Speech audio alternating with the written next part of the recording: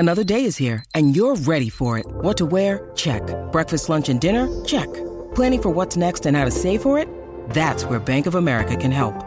For your financial to-dos, Bank of America has experts ready to help get you closer to your goals. Get started at one of our local financial centers or 24/7 in our mobile banking app. Find a location near you at bankofamerica.com/talktous. What would you like the power to do? Mobile banking requires downloading the app and is only available for select devices. Message and data rates may apply. Bank of America N.A., member FDIC. Hello and welcome to the Everything is Black and White podcast post FA Cup third round first game. We're going to have a replay after Newcastle United drew 1-1 with Blackburn Rovers at St James's Park in what is becoming Groundhog Day in terms of Newcastle on Tyneside. Very, very poor performance. Newcastle eventually got back into it once each. Bradley Dack had put the visitors ahead, and then Oise Perez, who came on, won a penalty which Matt Ritchie dispatched. So Newcastle are going to have to go to Ewood Park, not this week but the middle of next week, between games against Chelsea and Cardiff City, two huge Premier League matches. Lee, we saw 8 changes today. Didn't really work out in that regard. Most of the players there looked rusty, and the likes of Jacob Murphy and Kennedy really struggled, didn't they? Yeah, I think it was a difficult day really all round when you look at the changes that were made. I think there was some poor performances, particularly going in the final third. But for me, I think there were some positives as well. I thought Lejeune was very good.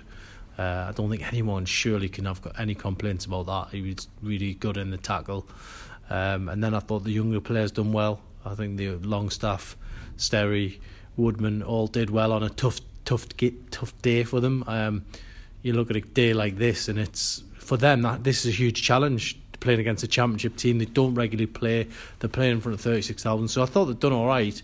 But it was the likes of the senior players like Kennedy and Hosselu who I didn't feel had great games and didn't have that clinical edge.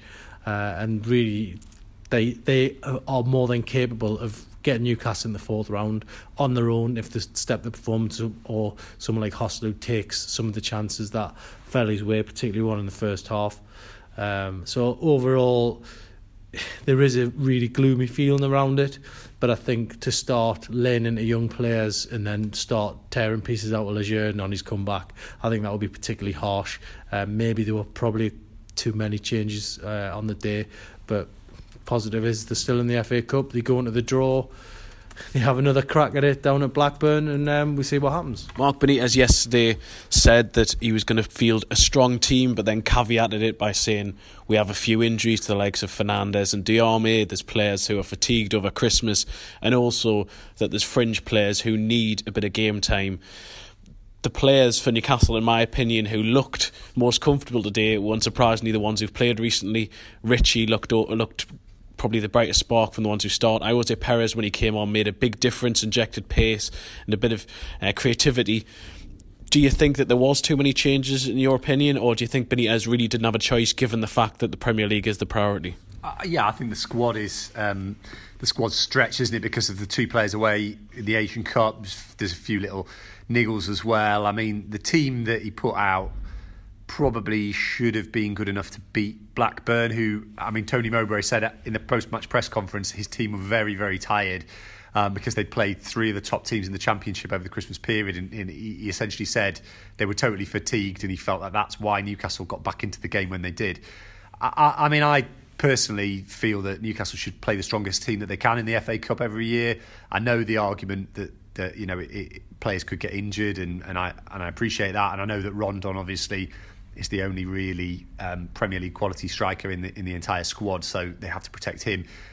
And I think Longstaff deserved a chance. I think if you're not going to play Freddie Woodman today, when are you going to play him? Sterry, I don't think those were the reasons why they didn't win. But the problem is, if you bring 8 players in, they lack the fluency, they lack the ability to, they lack the understanding, and they're rusty, and that's the problem. If Rafa, and he's not the only one. Every other Premier League manager does it. Newcastle managers have done it down the years. But I feel like that if you're going to play a team like that, then you're going to run the risk of what happened. Personally, I would play the strongest team that you can, because Newcastle United at this moment in time needs something to look forward to, and because the Premier League is not been enjoyable this season. That wasn't enjoyable.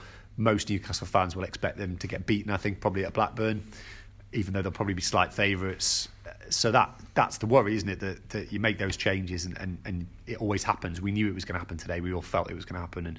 And, I don't think he had much of an option if he's going to take the attitude that he did. But it's disappointing for me because I'd like to see them do something in the FA Cup. I've been here 10 years. I've never seen them get past the fourth round. I've seen Bradford City get to the quarterfinals in that time when we were a League One club. Well, there's also more than 36,000 fans in St James's Park today. A good few thousand Blackburn fans had made the trip across. But Benitez almost intimated in his press conference after the game that it was potentially the worst case scenario, that they've got a replay. That's going to be either on Tuesday or Wednesday, as in not this week but next week. Newcastle play Chelsea on the Saturday before, a late kick-off as well, and then they play Cardiff in a huge game at St James's Park the week after. We saw 8 changes today, Lee. Do you expect to see a lot of changes for that game? And is it also potentially dependent on whoever Newcastle were to get in the draw for the fourth round? Because if they were to get, say, Man City or someone, would that make Rafa think that, well, I need to make even more changes here because we're not going to go further in the Cup? Whereas if they were to get a home game against maybe a League One side, that may make them think we can go far in this competition. Yeah, I think you're right. The draw is a factor, because if you do get a lower league team at home in the next round, then that's an incentive to play perhaps a stronger team. But as you mentioned there, Chelsea away and then Cardiff, this game's sandwiched in between those fixtures. It's hard to see someone like Matt Ritchie playing all 3 of those games. So he'd be used in the Premier League games, I would imagine. It's the Cup isn't the priority this season. Staying up is a priority, but by the same token, you had 36,000 fans there, 33,000 Geordies turned up wanting to see Newcastle do well in the Cup, and it was just such a shame for them. And I thought there was like families there today, and I just thought that overall, if we're being honest, and if the players are being honest, I think they let a lot of the fans down today. The ones who turned up, I mean, they let all the Newcastle fans down, no doubt about that. But the ones who turned up that don't sometimes come to the games and just wanted to see a win. We all want to see wins, but I just thought that they were let down a little bit today, and the very least they can do is win the replay. But yeah, it's so difficult these days because the stakes are so high. Staying in the Premier League, Newcastle as a club have bought this on themselves in a way, because they set up in the transfer windows, they don't bring players in, they end up scrapping for survival, and they end up having to sacrifice the cups, and that's where Newcastle are. And the cup isn't a priority. It won't be a surprise if they get knocked out against Blackburn. They'll be up for it. Gives Adam Armstrong and another Geordie, Danny Graham, a crack at knocking Newcastle out of the cup again. So there'll be a lot of changes, I would say, and it could be an even weaker team than it was today. Mark Lee's just intimated to it there about the transfers and the lack of investment in the squad. We know that Benitez ended the summer window with Newcastle having made a net profit. We're now 5 days into the January window, a window Benitez himself said he wanted signings ready for January the 1st. Privately, he says he had signings ready in December. They're not here yet. He would like them to be integrated in the squad. He knows they're going to need strengthening, and he's even given himself basically a ban on speaking about transfers, self-imposed. Is that part of the issue here? Is it does the club need a signing just to give everyone a lift, given the fact that they are struggling so much at St James's Park, the position in the league, everything else going on? Would a signing make a big difference just psychologically more than anything else? Yeah, I think so. I think you're exactly right. It would inject a bit of excitement into the situation.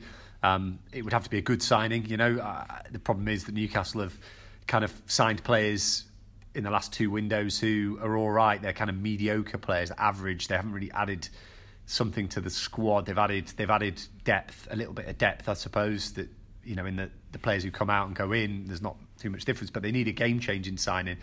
That's no guarantee that means that things are going to get better, because 2015 they went out and signed Townsend, Shelvey, Henri Saivet, Seydou Doumbia. Okay, 2 out of 4 ain't bad. But they were good players. 2 of those players were very good players, and it didn't end up saving them in the Premier League. But it just feels at the moment that everything's very, very downbeat. Some fans are almost wearing their cynicism as a kind of badge of honour on social media. I thought the atmosphere today was a little bit flat, but I thought the fans stayed with the team a little bit more than maybe the team deserved today, but it feels extremely flat. Something needs to change at Newcastle United. I mean, the one positive that I kind of feel about this year is that something's going to have to change at some point. We can't go on with this never-ending trudge towards uncertainty. Nobody knows what's going on, because at some point this season something's going to have to change, because Rafa has to make a decision on whether he stays or not, and that kicks off a chain of events that could go either way. But they need something in January. Rafa's mood is as low as I've ever seen, and it's been, what normally happens is his mood goes low and then he comes back and sort of almost shakes it off, but it's been 4 or 5 press conferences now, post and pre-match press conferences, where he's been extremely downbeat. It looks like it's taking its toll on him, and you can see that in the way that the team is playing, I think. And a signing would be the minimum they could do, really, to kick it off. Bear in mind, he said not that long ago that this is the transfer window that will decide whether he stays or not.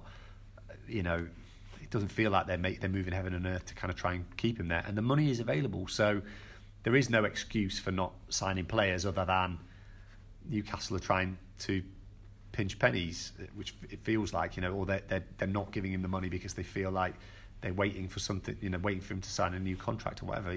We need the answers from the top. We us three can give our opinions and we hear what's going on from different people, but it really needs the club to come out and explain why it looks as if it's going to be loans and it looks as if it's going to be later in the window, because that's totally unacceptable, isn't it? There's no reason for it to happen, and I think that's why everybody's feeling frustrated. That's why everybody's feeling down. That's why nobody believes anything the club putting out at the moment, because there is no explanation. There's no good explanation for the fact that the club aren't in a position to sign anybody, haven't made any offers at the moment or that we know of, and haven't moved closer to sign anybody. But you're right, it needs something. It needs, you know, the transformative effect of signing somebody who can make a difference at this point would be huge. It would be a big bonus. It wouldn't solve all the ills, but it would make a massive difference. Lee, I don't want to focus any more on the game because of how depressed it is, really, to look back on that match and also the transfer window. But there was one bit of positivity last night. The Peter Kenyon letter that was written to Mike Ashley before Christmas leaked out. Basically, within it, he implied that negotiations are quite advanced, that they're going to resume post the festive period, which is we now know is ending. Mike Ashley's back this weekend. Can you just give your take on the letter, please, and your current understanding about the takeover situation and where things stand in terms of Mike Ashley potentially selling the club? Well, I think both Kenyon and Ashley were happy for that letter to be in the public domain, which is, you know, what subsequently happened on Friday night. Then came a lot of comments, you know, about it being a PR stunt, or it was to stop people from cancelling direct debit and all that kind of thing. But realistically, this is the first real bit of concrete news that we've had on the takeover. Kenyon still very much in the hunt to buy Newcastle. Ashley still waiting for that satisfactory price, but at least he hasn't shut the door completely like he did with Amanda Staveley. And I think all the frustration, it's just all coming to a head now, and you know, the fans are quite rightly sick of the speculation. But it's a story. It's always going to be a developing story. Things are going to change. Things are going to open. Things are going to go down. And Ashley, for me, is a man who is starting to come towards the end of his tenure here. You know, he knows that the fans don't want him here. Even those supporters that don't normally come to the game today, because I think, you know, there was a lot of people either coming for the first time or sitting in different seats, all that kind of stuff. And even the ones that don't normally come today were chanting "stand up if you hate Ashley" in the first half, and that sums up the feeling in the city at the moment. It's, you know, it's ended up being like this because they haven't invested in windows, they haven't shown the ambition, the club isn't living up to its potential, and it's just a real mess. And it's, you know, it's starting to, apathy is starting to sort of filter through. And, you know, next season, if Rafa Benitez isn't here, then you do wonder how many fans you know, may walk out, and Rafa not staying could well be the final straw. Well, thank you very much, guys, for giving your analysis post that game. We will have any updates on transfers, if there are any, in the next few days, and obviously anything to do with the takeover. And build up to what is a big game for Newcastle now in the Premier League next weekend against Chelsea, all on Chronicle Live. So thank you for tuning in, and make sure to keep up to date on the website.